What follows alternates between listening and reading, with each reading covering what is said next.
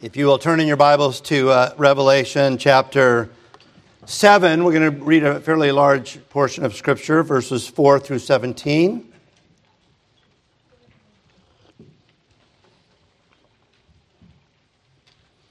Revelation chapter 7, verses 4 through 17. Hear now the word of God.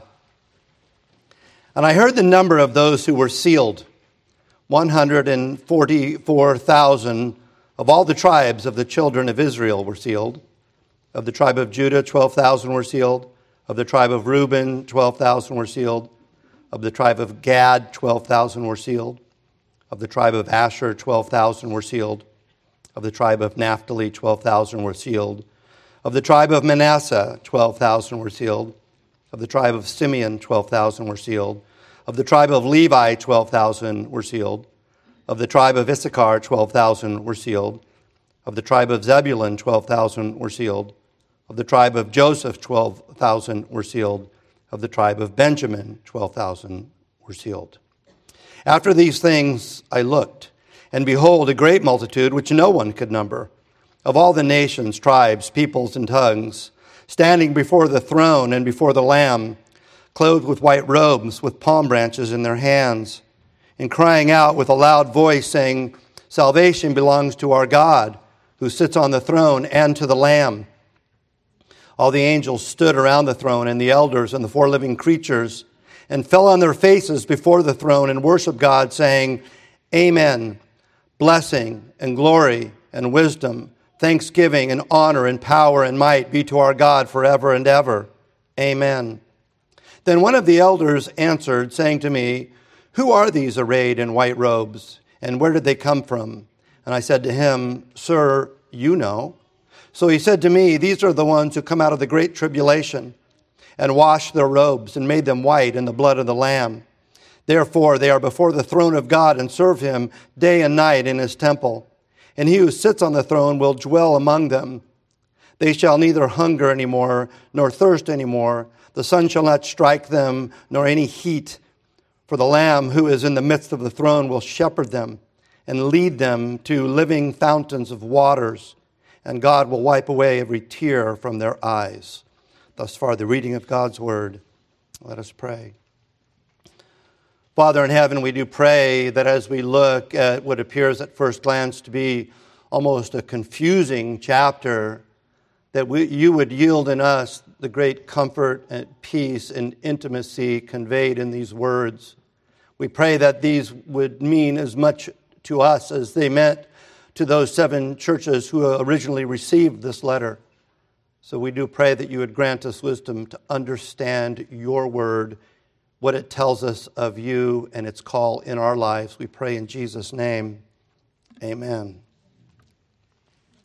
I think one of the great conundrums plaguing the human psyche in our contemplations of an all-good, almighty God is human suffering, especially when it comes en masse, whether it's the tens of millions under the brutal totalitarianism of a Mao or a Stalin or a Hitler, or the seamless, thoughtless, ruthless acts of nature like floods, earthquakes, hurricanes, which seem to indiscriminately take the lives of young and old and male and female.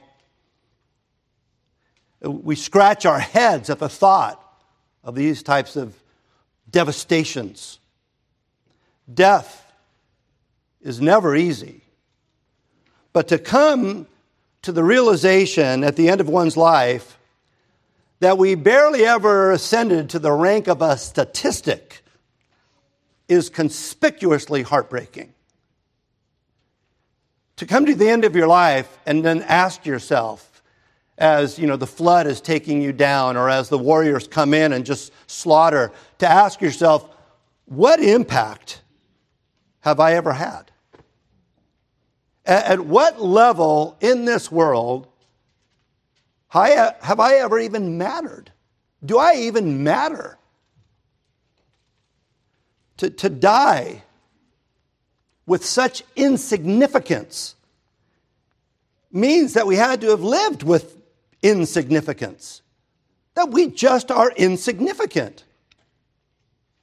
It's little wonder, at least to me, with the reality of this, that so many of the world's greatest thinkers, writers, poets, statesmen, artists, and so forth, have ended their lives in a state of self-destructive nihilism, where you just kind of draw the conclusion that it just doesn't matter. Nothing seems to matter. Well, you might be asking me at this point, why this introduction in this chapter? Pastor Paul, why so gloomy? Why so morose to open up with the contemplation of such a meaninglessness in our deaths? But the answer to that is because this is the context of the chapter. These 7 churches to whom the revelation was written are being made aware of an apocalypse. Something is about to happen. There's going to be an explosive and judgmental conclusion to the old covenant. And they are being made aware of how dire this is going to be. The 4 horsemen of the apocalypse, conquering and death and scarcity of economics and famine and pestilence and plague. These are all on their horizon. They're coming, and they're coming soon to them. These seals of judgment that we've spoken of, that are being opened by Christ, it would seem as if the world was being decreated. That the term is used, decreation. And they're about to view this. They're about to see this. This is the context of chapter 7. Friends, we need to be careful in all the sensationalism surrounding the revelation, that we not lose the immediate, loving, caring, and ministerial message. What it must have been like for these 7 churches to receive this letter. You know, that rhetorical question at the end of the previous chapter, who was able to stand? That's hovering in chapter 7. It's in the end of chapter 6, when we see all of these cataclysms take place, this anticipation, and the question is, who is able to stand? That's kind of hanging out there. In chapter 7, we are introduced to these 4 angels holding back, as it were, the winds of judgment. We talked about that last week. And then a 5th angel shows up, almost, it says out of the east, almost as if a sunrise. And that 5th angel comes, we're told, with a loud voice, almost to silence the raucousness of the event. He tells the other angels to do no harm until something very personal takes place. The servants of God, those who belong to Christ, are to be sealed. Now, we discussed last time what it means to be sealed, to receive the seal of God, the seal of Christ. It speaks of ownership, of protection, of belonging, of identity. This idea of being sealed is very intimate. We, in our normal culture, might think of a wedding ring. You look at a wedding ring and you realize that person belongs to somebody in a healthy way, in a good way. There's a relationship there. Or we might even, as we saw this morning, the seals of the sacraments, that God has put his seals upon us And he's like, you belong to me, you're mine. Or maybe even a deeper sense, the seal, as we read in Ephesians 1, the seal of the Holy Spirit, that God has sealed us. This kind of, they call it like a down payment, where the Holy Spirit has opened our eyes that we might see who we are and who we belong to. In the massive cataclysm which is about to take place, there is an intimacy that Christ desires that his church, that his bride would know. A lot of stuff is going to happen. He is saying there's something you need to know. There's a message that you need to understand. You belong to me. And I will care for you. And in this chapter, I think what we see is, I will care for you on earth and I will care for you in heaven. It's not just heaven and it's not just earth. It's heaven and earth. You belong to me. And as I was writing this, it was so heavy, I couldn't help but think of one of my favorite characters in all of fiction. I don't know if any of you have read The Little Prince, Antoine de Saint-Exupéry's Little Prince. It's a short little book. And in that short little book, there's a little rose, a petulant little rose. And I have to say, she's one of my favorites in all the people that I read of. She is so seeking to be significant. Asteroid B612, by the way, is this little planet. I think it's got like 3 volcanoes on it. It's like, the size, like it's 1/10 the size of this room. It's a very small planet. You can walk around it in a few minutes. And she's trying to convince the little prince of how significant she is. And how she's the only rose in all the universe. And that he's lucky to know her. Like it's a privilege for him to know her. And you're reading the way she's trying to present herself in an effort to go, I matter. And you, little prince, you need to recognize I matter. Well, what happens in that story, spoiler alert, of course it was written in like the 40s, but is he starts traveling the universe and realizes there are millions of roses. You're not one of a kind at all. He kind of discovers that she had lied to him about how exclusive and how special and how significant. And he's a little bit put off until he meets this fox. And the fox begins to explain to the prince, no.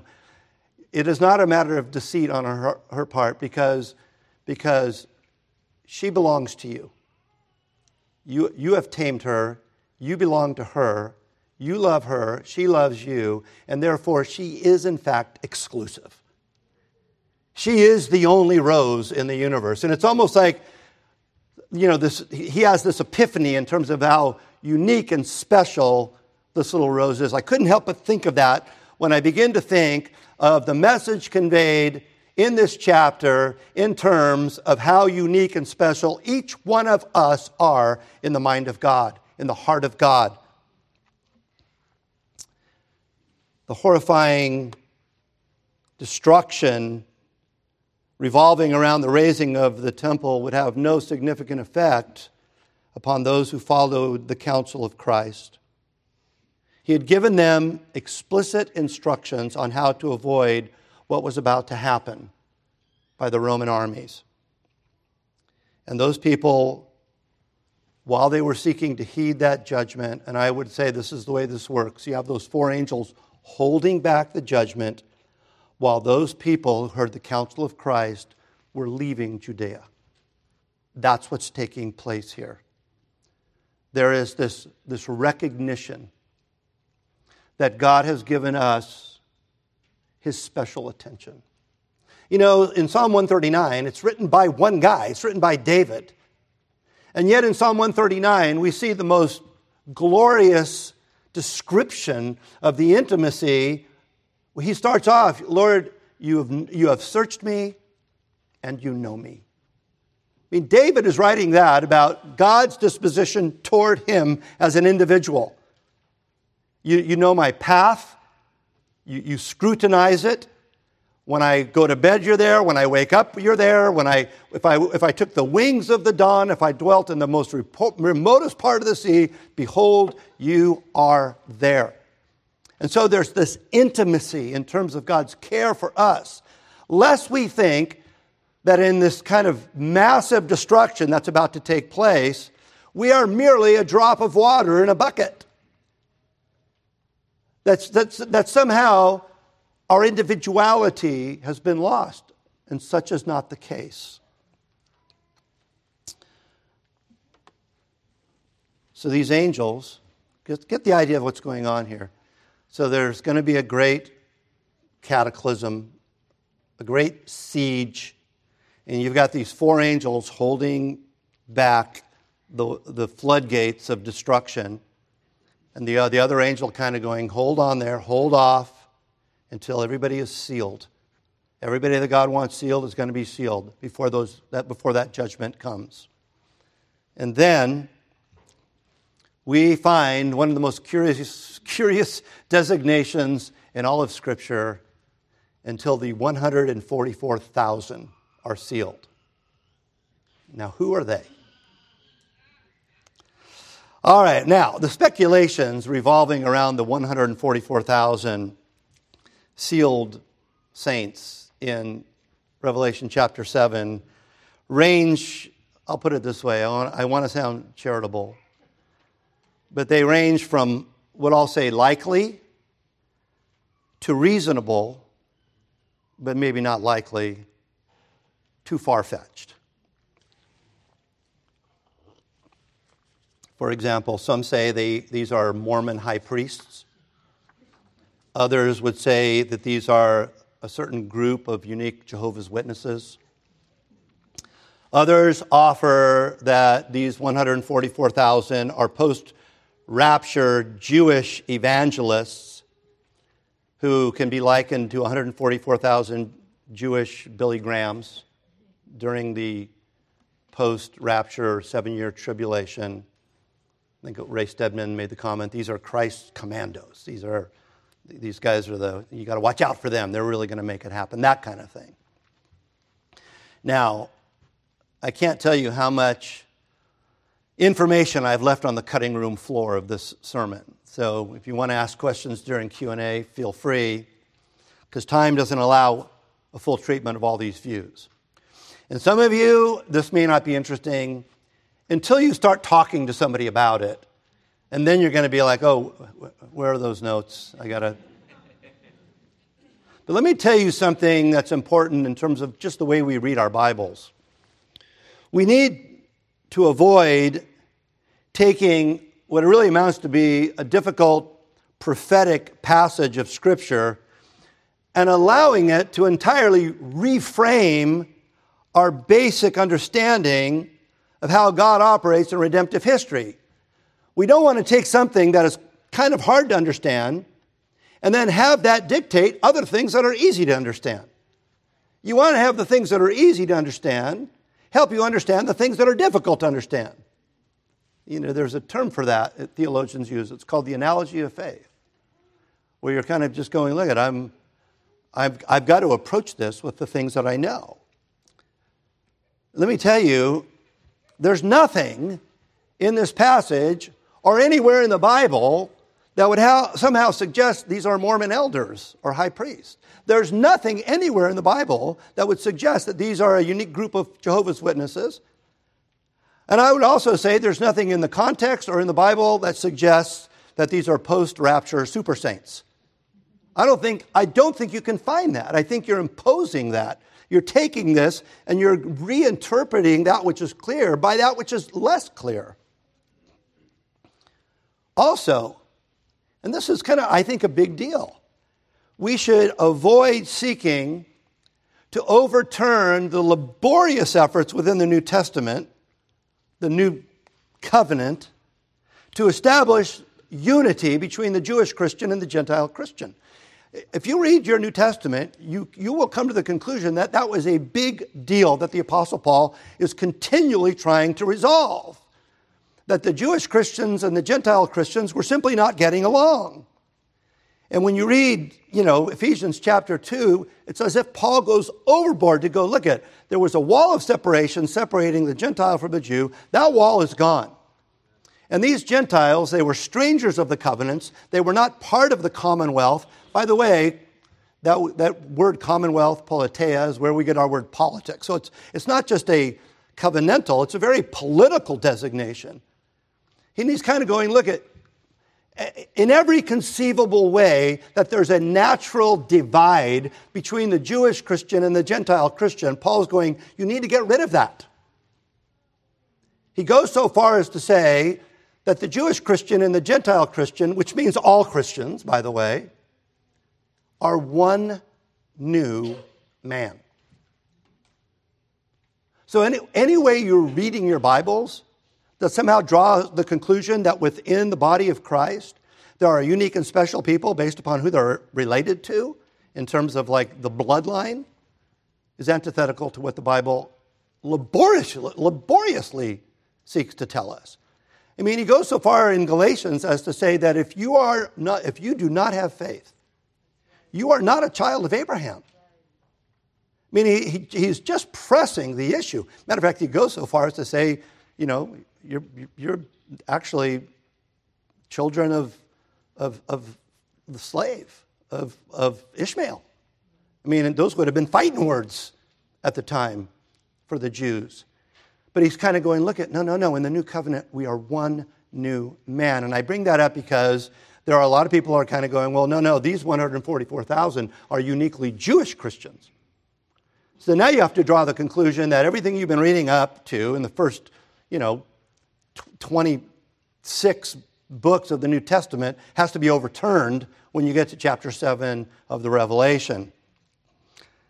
Keep in mind this also, that the apostasy of Israel at the time, of the Jew at the time, in Revelation 2:9 and in Revelation 3:9, had descended so far that Jesus says they say they are Jews, but they're not. So now, even within the context of the Revelation, he's kind of going, no, they are not. Matter of fact, he calls them a synagogue of Satan. They had become so dark at that time.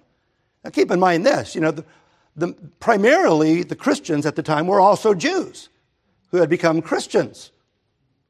And so it's not kind of some anti-Semitic thing. It's just a recognition that favor with God is found by the blood of Christ. And to be outside of that, or in this case, to be against it, does not place you in this position where you're any longer the apple of God's eye. The natural question then, if these are not like Jewish Christians or Jews or what have you, the natural question, I guess, would be, why list the 12 tribes? Right? That's the natural question. Well, one not so obvious answer is that he doesn't. I mean, we're looking at this, but I think you need to, as you read this, recognize that it is of great significance that these 12 tribes in Revelation chapter 7 are never in the Bible listed the way they're listed there. What tribe is listed first? Judah. Was he the firstborn? No, he was the fourthborn. The firstborn was Reuben. Now you might go, well, what's the big deal? Really big deal in the Jewish culture to somehow put Judah where Reuben is supposed to be. So what was unique about Judah? Well, we read that earlier, right? The Lion of the tribe of Judah. So what we have here in the listing is the ascendants of the lineage of Christ. And not only that, if you go through the list, you'll see Dan isn't even on the list. Why is Dan left off the list?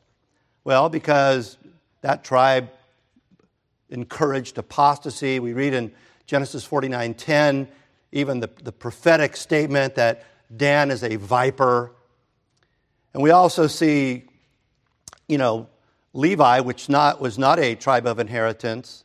We see Joseph. Ephraim's off the list. I mean, the list is completely different than the list we would normally see if we were looking at the listing of the 12 tribes.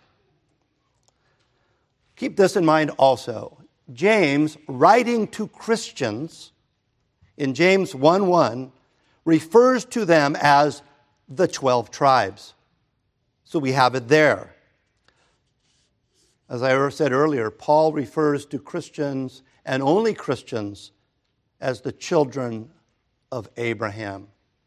Now, just so you understand, you have Abraham and you have Isaac and you have Jacob and then you have the 12 sons and then you have So if you're not a child of Abraham, then you're not part of that lineage. And Paul's kind of going, if you're not in the faith, you're not related to Abraham. I mean, time does not allow me to go into the detail, but right in the very beginning, when John the Baptist is preaching and everybody's taking comfort in who they're related to, he says, don't even begin to tell me you have Abraham as your father. God could take these stones and turn them into sons of Abraham. I mean, on and on and on, and yet somehow we live in a culture where we've kind of built the wall up again, that dividing wall up between the Jewish Christian and the Gentile Christian, and it'll not be that way. I do think that it's safe to say, in light of the naming of these tribes, that the ethnic Jews were not excluded by virtue of being an ethnic Jew from the kingdom of God. We can't draw that conclusion either, because there was that danger. Remember, in Romans 9, the Apostle Paul is saying, if it wasn't for the seed, you, Israel, would have ended up like Sodom and Gomorrah. What happened to Sodom and Gomorrah? It completely annihilated, right? So now the seed has come, who is Christ. So the natural question would be, if you were a Jew going, are we going to end up like Sodom and Gomorrah? Because the seed is here. And then Paul says, no, that's not going to happen. And then he actually points to himself as an example in Romans 11:1. He goes, am I not a Jew? But he was a true Jew because he had come to faith in Christ. So we have to kind of put all of this together.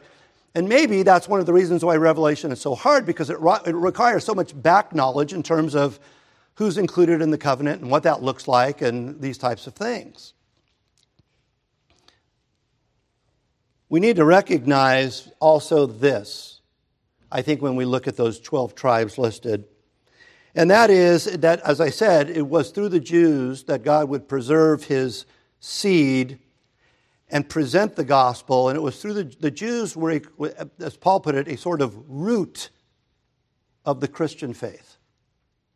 So he's still kind of designating, it is through Israel that the Savior would be born. And so that's where it goes back to.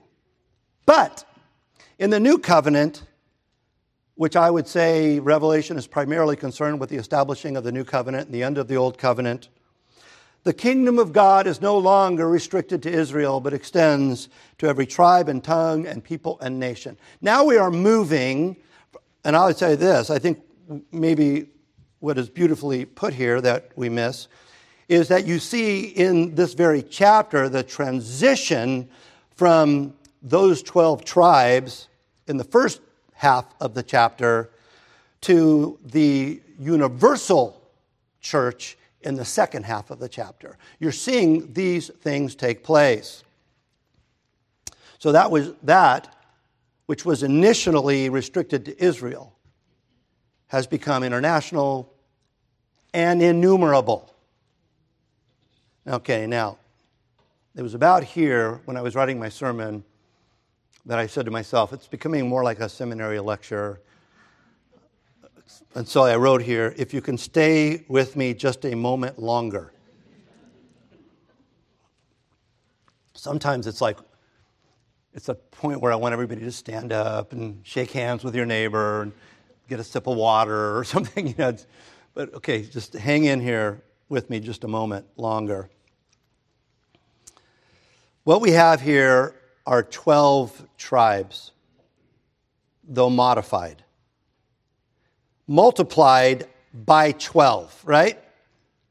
144,000. Now, keeping this in mind, that Revelation, if you were to study this, if you were to kind of sit down and if you had the time that I have to do this, you would realize it has a very 12 orientation.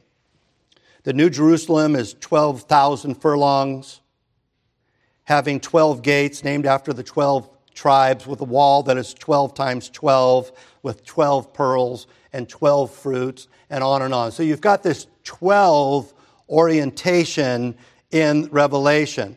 So you have 12 tribes times 12, which is 144, times 1,000, which in the Bible almost always means that which is almost beyond measure. Like, my God owns a cattle on 1,000 hills. In other words, if I gave any of you an assignment to go count that, you would not be able to do that. You would not be able to pull it off. It's innumerable. Well, all this to say, okay, I brought you into the kitchen just because I feel a responsibility to do that. Now we're back in the dining room, and here's the meal.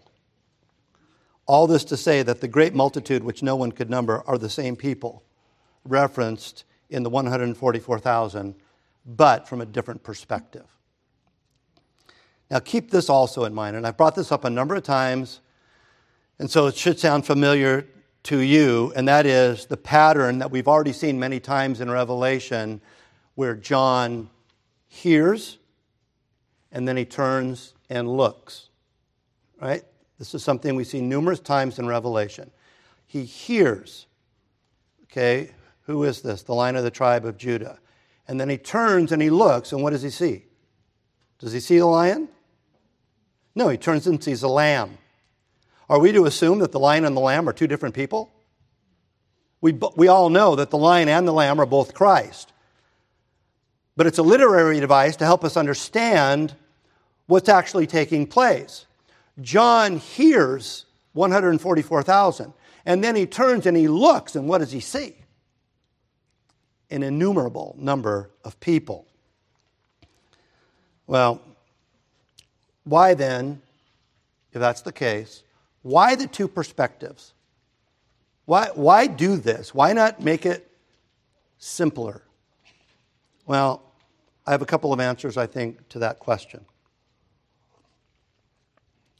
And part of it had to do with what I found to be very comforting once I got through studying all of this, and that is God has his own numbered and minute detail. It may be innumerable to John, it may be innumerable to us, but it's not innumerable to God. And I think that's one reason that we have the two perspectives. In what appears to be an indiscernible mass of nameless people, we can be assured that he knows us. We can sing Psalm 139 the same way David sings Psalm 139. Second, as discussed last time, when we compared this to Ezekiel 9, remember in Ezekiel 9 when Israel was beginning to be sacked by Babylon, and God's own were sealed so that they would be protected from the historical judgments in time, in history, that would take place. There is God's oversight and protection from the predators of this world. So you have that perspective in the first half of the chapter. Second half of the chapter, we're in heaven, right? But the first half of the chapter, and some people divide it up, church militant, church victorious, the church from God's perspective and the church from our perspective and so forth. But what we have to recognize is that as we studied last time, God is overseeing and protecting his people from the judgment that's about to fall upon Israel. As I said, Jesus instructed them, when you see the armies surrounding Judea, head for the mountains. It was the sealed ones who would hear that and obey that counsel. And for the most part, none of them were harmed by the fall of Jerusalem and the siege that took place. Now, to be sure, every single person who heeded the counsel of Jesus and left Judea is today dead. Right? We need to recognize that. Every person Jesus healed is dead. Every person he raised from the dead is dead again. And all those people, they died. But they did not die as collateral damage of a judgment that God was going to invoke upon the Israelites with the destruction of the temple. God has determined the day we will die. He has determined the means by which we will die. He is in control of that, and He is telling them, I have put my seal upon you, and this will not touch you. Let me tell you something I think gets lost in the sensationalism again of Revelation. We're all worried about we'll get to this, the mark of the beast, and don't get that mark, and don't get that mark. The day, it's the end of the world, it's all coming, and again, you talk about things that are likely, unlikely, and ridiculous. And I mean, I have had friends who've literally moved to the mountains. I have had friends who would not get the return to Disneyland stamp on their hand because they thought it might be the mark of the beast. And so all of this stuff taking place, and we're kind of like going, okay, as we get to the end of history, let's make sure we don't inadvertently take the mark, and we'll get to that. I think all of that is kind of misguided. But I will tell you this, that everybody's got a mark. It's not just for the end of history. You are either sealed in Adam or you're sealed in the second Adam. You either belong to the world or you belong to Christ. That is throughout the course of history. This is not unique to one generation of people, as if the last generation has this kind of special way that God is saving people and delivering people. You have to ask yourself, am I sealed or am I not? And if I'm not sealed in Christ, then you are still in the first Adam, which means that the second half of the chapter doesn't belong to you. The second half of the chapter belongs to those who are sealed on their foreheads, on their hands, on their heart. God has made them His. Well, it is with some apprehension that we're going to rush through these next verses. I mean, I have to say, it's almost like I almost feel irreverent how much we're going to cover so rapidly. It reminds me of a friend of mine who was an art lover, an expert in art, and took me to a museum. And I'm walking through the museum, and I don't know if I had a Slurpee, but I felt like I had a Slurpee, and I'm looking at this piece of art for about 3 seconds and then walk on, and my art-loving friend looked at me and just chastised me. Do you have any idea how long it took for that painting to be painted and what it meant? No, not really. I didn't.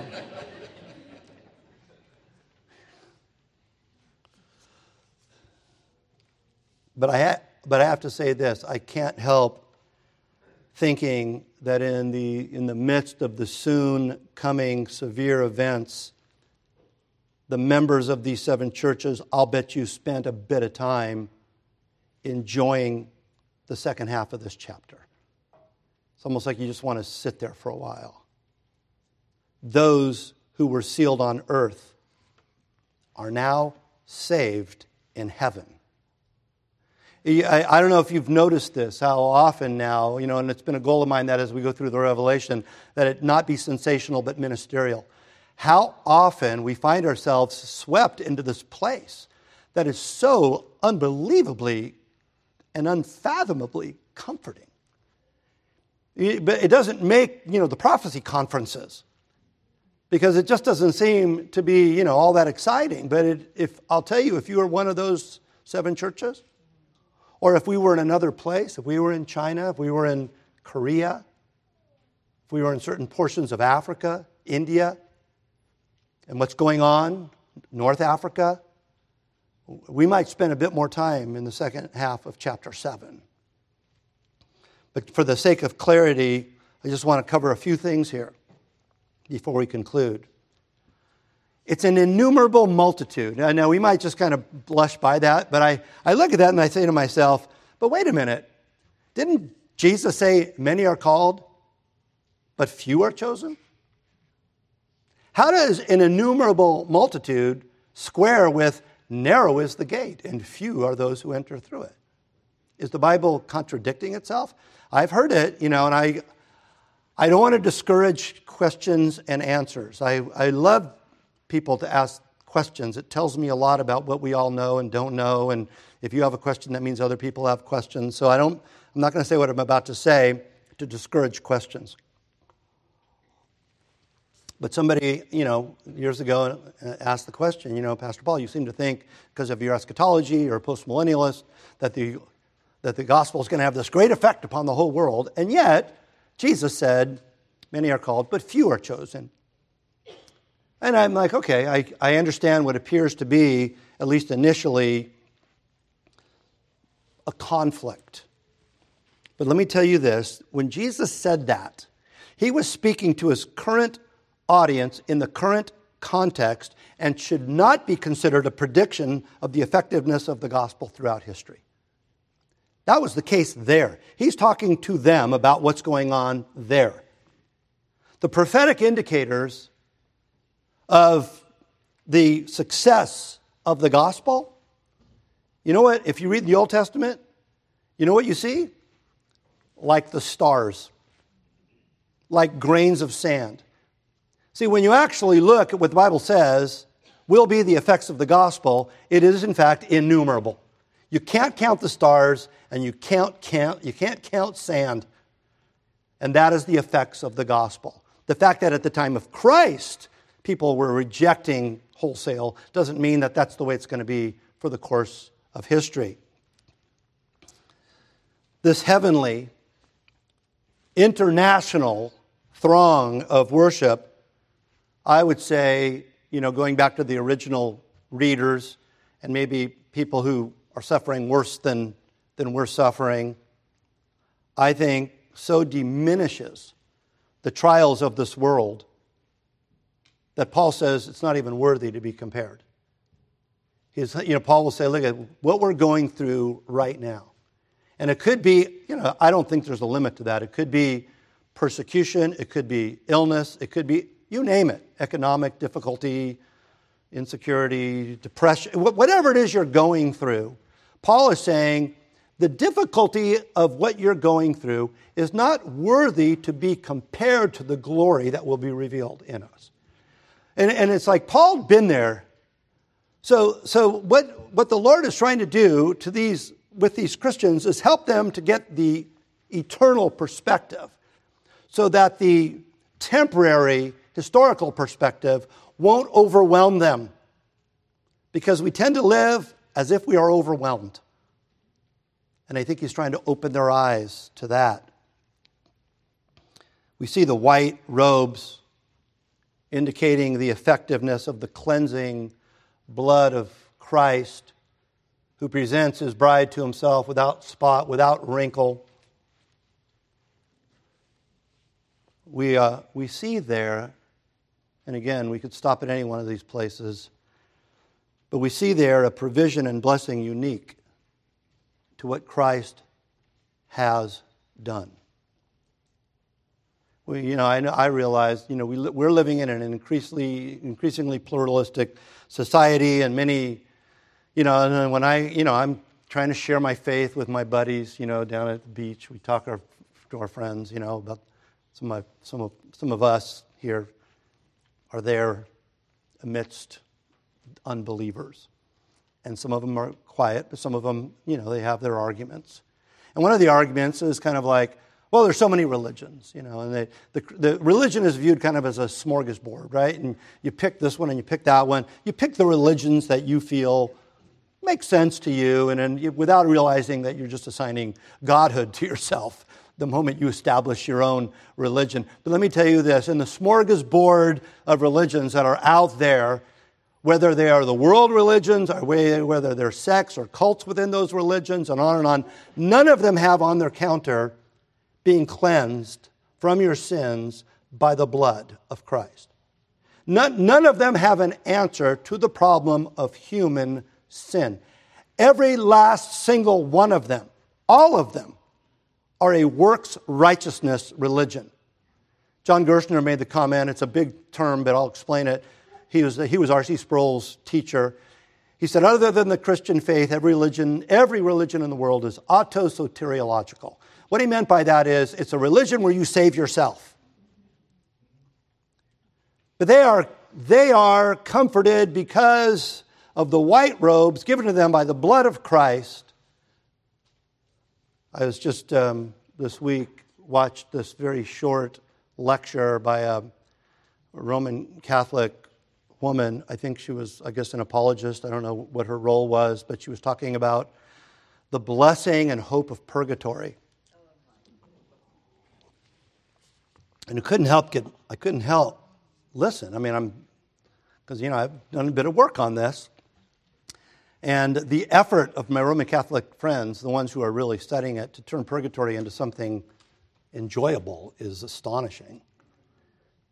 But she basically was arguing that, it's not like hell where there's no hope. You have hope, and you're climbing, and you're being purged and punished, and you get to the higher tiers, and eventually you get there.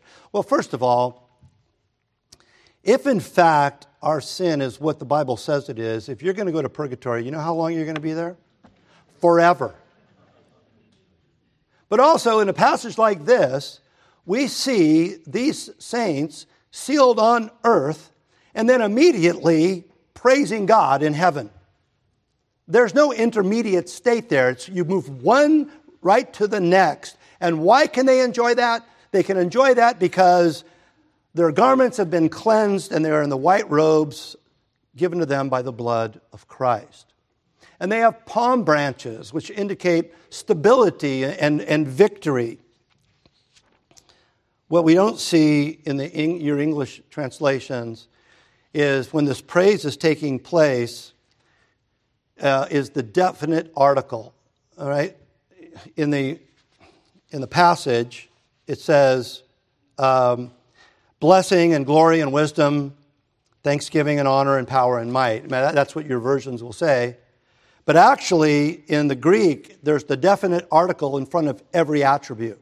In other words, the praise sounds more like this: the blessing, the glory, the wisdom, the thanksgiving, the honor, the power, and the might. You might say, well, what's the big deal? Well, the definite article brings us to the place where we recognize that these things can only be said of God. God, who alone is wise. And any type of derivative of wisdom we have stems from the one and the only one who is, in fact, the wise one, and the truth, and the life, and the light, and so forth. Well, in light of all of this, there's little wonder that Paul, who we read in 2 Corinthians 12, at some level had witnessed this. When we get together on the Lord's Day and have worship, it's almost as if, and I realize we see through a mirror dimly and all this stuff, but it's God's way of kind of going, you need to meditate on and contemplate your eternal Sabbath rest. And Paul had seen this up close and personal. He had seen, the third heaven. And I would say that's one of the reasons, if not the primary reason, that he was able to unhesitatingly make the comment, for me, to live is Christ and to die is gain. For us to live our lives in such a way as to recognize that. I remember when I was a youth pastor, I went to this conference, and there was a guy giving a lecture, and a young guy had little kids, and he'd said something that at first blush I thought, this is really uncomfortable for me to hear you say that. But I have to say, it's something that has stayed with me all these years. And he made this comment about raising his children. He said, the very first thing I want to do for my children is teach them how to die. And we all kind of looked at each other because that sounds kind of weird, right? But what he then said was that it is because it is not until they learn how to die that they're really going to know how to live. We need to recognize this. Our eyes need to be opened to our eternal glory, our eternal hope. Otherwise, we have no idea how to live this life. And I think that's what John is trying to bring his readers to. You're about to go through some tough times here. You need to see the eternal hope of the glory that belongs to you. Now, let me finish up here, because verse 15 in the New King James Version isn't translated very well. So in the notes I put in the ESV, which I think is a better translation. Therefore, they are before the throne and serve him day and night in his temple, and he who sits on the throne will shelter them. That word literally, and that's my parentheses, literally means will tent among them with his presence. This idea that he's tenting us. He's our tent. Here's something we need to understand. The physical temple is about to be destroyed because a couple of reasons. That physical temple, it had served its purpose. It was designed to lead people to the true Christ, because it is Christ in the resurrection that is actually the temple, right? Tear it down, and in 3 days I will rebuild it. And it also had become a distraction. The temple had become a distraction. Let me tell you, I think the same thing can be said of any religious pursuit or activity. It can become a distraction. Our praises, the sacraments, our readings, our offerings, my sermon, our very gathering can be a distraction if it is not heralding Christ. If the sacraments become their own thing, well, that's why people were dying at Corinth. Sacrament just kind of became its own thing. It became a party. I mean, God has an express purpose for those things that he's established to honor the Son. The temple was one of those things. It pointed to Christ, but then it became a distraction to Christ, and then it was going to be destroyed. These saints, all saints, need to know, and I hope you know this, that your shelter is not a temple. Your shelter is not a church building. I enjoy our building. I enjoy being in here with you guys, and you guys seem to like each other and so forth. And I think that's great. But that is not your shelter. It is not even some fortified city where we gather. I mean, don't get me wrong. There might come a time when cities need to fortify. But that is not your eternal shelter. It is not a fortified city. It is the city of God. It is the city that which is to come that is our shelter. It is in that city, the city of the living God, Hebrews 12:22, that we find our true and eternal refuge. And I pray to God that you have found that. Otherwise, this whole thing just becomes meaningless. It is there, by the way, that we will appreciate that our true refuge is Christ himself, because it is Christ who is our shelter. You might go, well, Pastor Paul, shelter from what? Well, shelter from sin, shelter from its curse and its inevitable and eternal death. I find myself, I have to say, comforted by the fact that the Bible, using language that we can apprehend, can never, ever fully capture the glory and the majesty of heaven.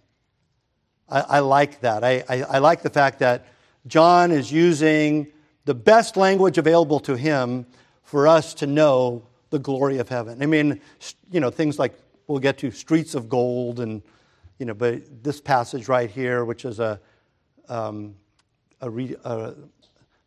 allusion to what we read at the call to worship from Isaiah. So it's not anything new. He puts it this way, John 7:16 and 17. They shall neither hunger anymore, nor thirst anymore. The sun shall not strike them, nor any heat.